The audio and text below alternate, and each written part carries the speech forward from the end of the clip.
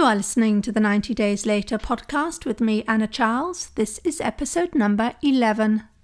Welcome to the 90 Days Later podcast, where I show you how to stop over drinking in 90 days without missing out on life. If you're not an alcoholic but fed up with saying yes to a drink when you mean to say no, you're in the right place. Hi all, welcome to the podcast. Now, when I wanted to stop over drinking, one of the things I found the hardest to do was it was actually difficult to catch myself actually in the act of drinking. I'd be midway through my second glass before I realised I was even drinking. And in fact, this getting awareness about drinking and the act of doing it was one of the most important steps I took on my journey to stopping over drinking. It sounds like such a simple thing, right? So obvious, but it was so important.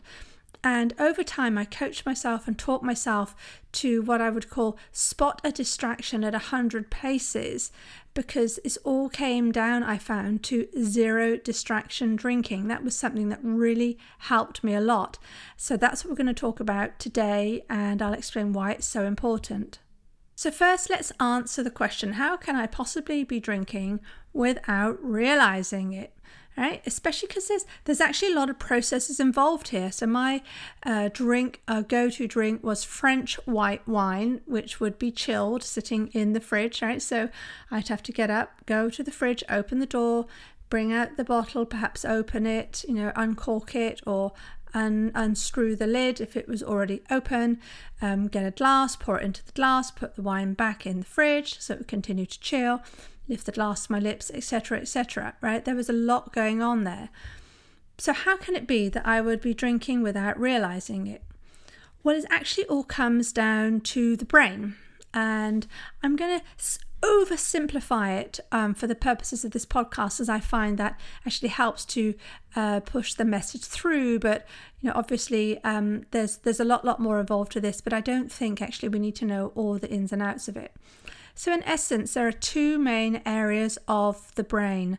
There is what is often called the primitive or the lower brain, and then there is the prefrontal cortex, or often called the human brain. Now, firstly, let's talk about the primitive brain. This is wired around three axes, often called the motivational triad.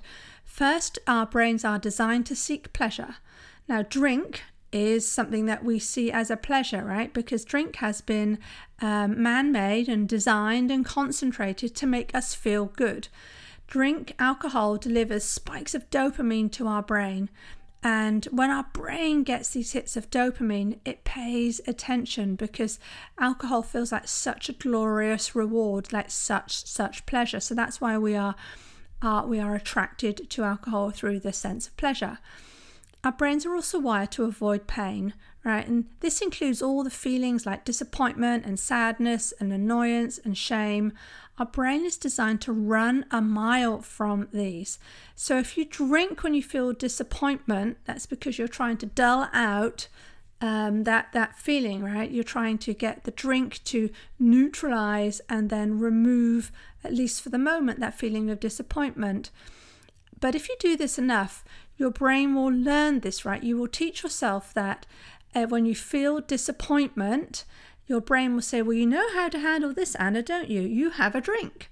And then, that neutralizes the disappointment, but it basically then reinforces that programming. The other third axis along which our brains are programmed to operate is to be efficient. This sort of tops the motivational triad off. This is the cherry on the cake. Your primitive or lower brain is like a factory, right? It loves efficiency. And this is the brain that's in operation when we do all the repeat processes such as cleaning our teeth, walking, sitting down, how we hold a knife and fork, how we pour water, how we eat, how we drive. The more you do something, the more you learn how to do that something, and it becomes easier to do. It takes less energy and requires less oversight. So you're actually doing these things more on sort of what feels like automatic pilot. And this is exactly the reason why when I have people say that it feels like they are drinking on automatic pilot, it's hard to spot, even as I said at the beginning of the podcast, that they're drinking. And that's because we have become very, very efficient at it. By drinking, we have taught ourselves that that's a way to feel pleasure. And we've taught it's a way to avoid pain. And then we've trained our brain that when we experience an uncomfortable feeling, like disappointment or sadness or whatever, we drink.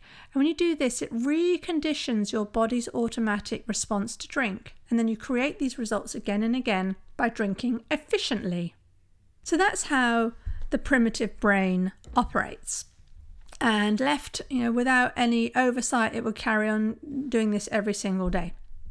But as humans, we have a second area in our brain, a second key area, often called the human brain. And this human brain, this wants the best for ourselves. This is not a factory. This is really the area that's thinking ahead, that is looking for the best version of ourselves. It's the part of the brain we use for planning, for strategy. It's the part of the brain we use where we think about things and where we determine the results we want to achieve, the goals we want to set.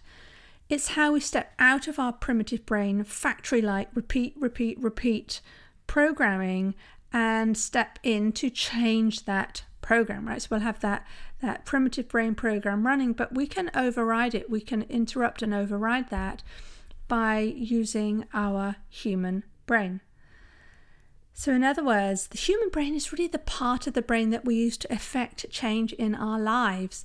This is the bit of us that will create a healthy food plan for us to eat, even if we've spent years and years and years repeatedly eating fast food. The human brain is the area of the brain that will see us create and follow through on an exercise plan, however much we may have the feeling to resist the temptation to just sit on the sofa. Now, I like to think of the human brain as the engine that's driving us, that's sitting behind us as we really experience life, right? That's doing that.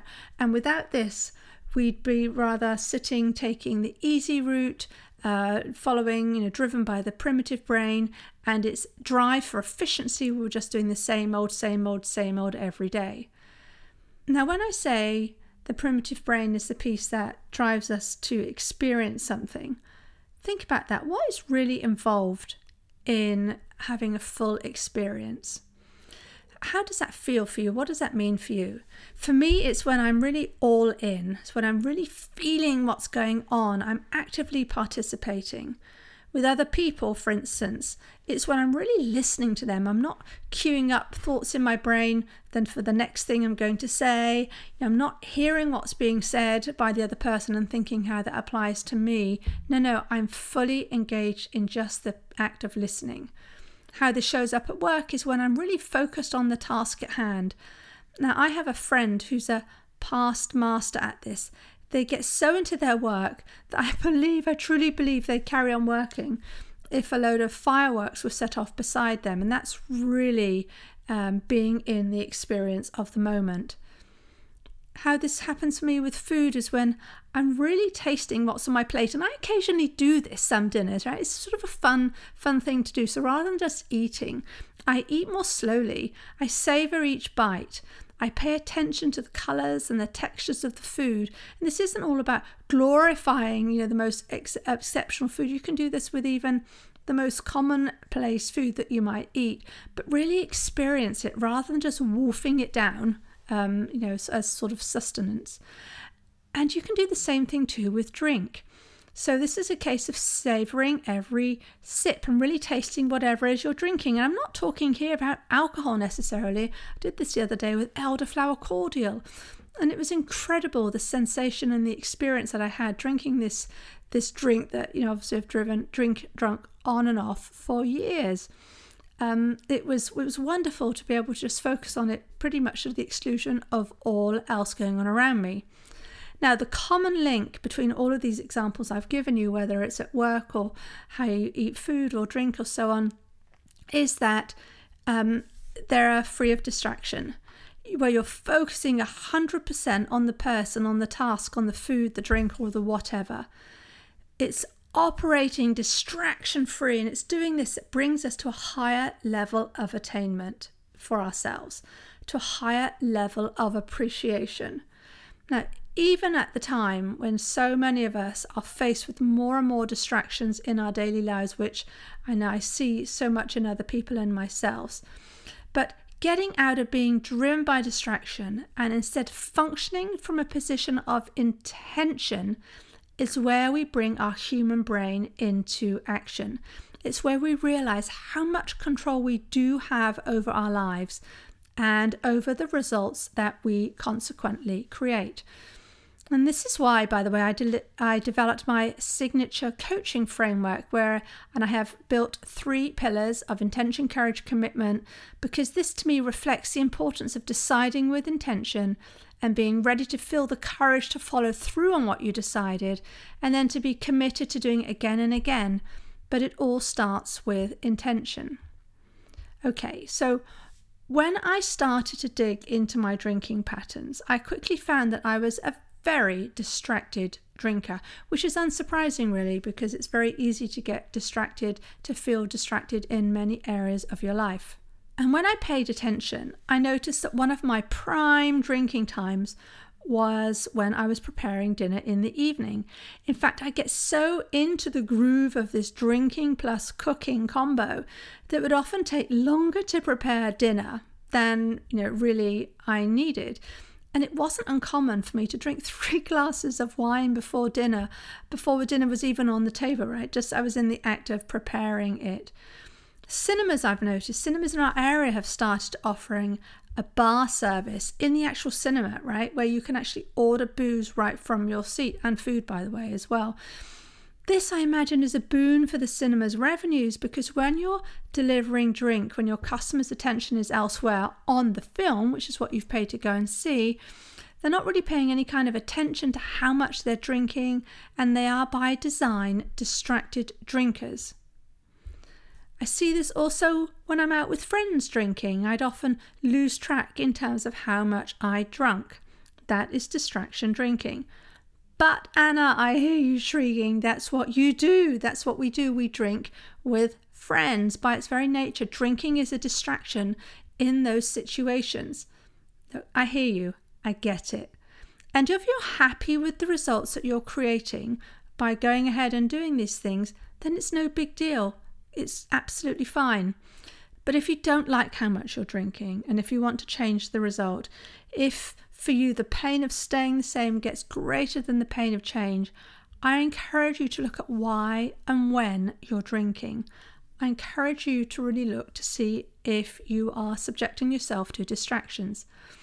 This is valuable information that will help you interrupt your drinking patterns and create the reality you want. And that's why I'm big into what I call zero distraction drinking.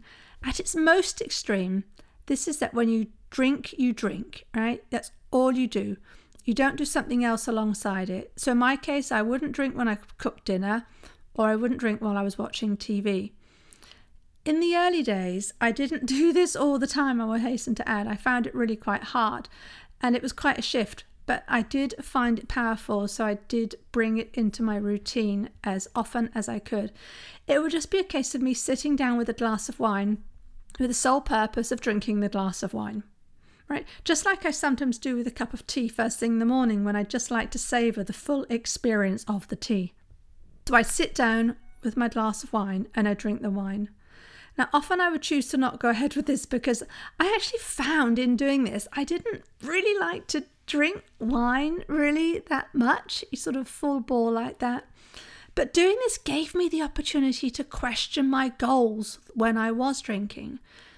If it was boring to just sit and drink a glass of wine without allowing myself to do anything else, and if I didn't like what alcohol was bringing into my life, right, think of the out of controlness, the wooziness, the headaches and so on, then I really began to question why I was drinking at all. And this is very much driven from inside of me.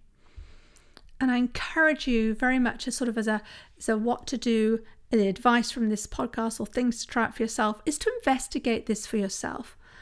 Now, I'm not saying you should never drink with friends or when you're cooking or when you're watching the TV, but I do encourage you to be conscious about your decisions to drink, because they are always decisions. However much you might feel as though you drink on automatic pilot or it's out of your control, Remember, that's just your brain running efficiently. But hold yourself to account and know that every time you put a glass to your lips, that is a decision you are taking, even if it's one that you don't really want to take. Another way to consciously think through your experience of drinking is to plan ahead. I would go into situations prepared really for what I was going to think when I was drinking. Let's say I was going out to a bar with friends.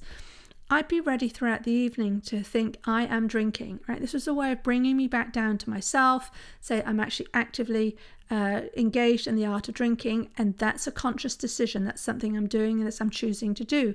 And this was a way to remind myself that I was really taking an active role in the decision to drink, and it would help me to avoid getting swept up in drinking on automatic pilot or seeing myself as a victim, sort of out of control, that the alcohol was in control, which it never was, of course.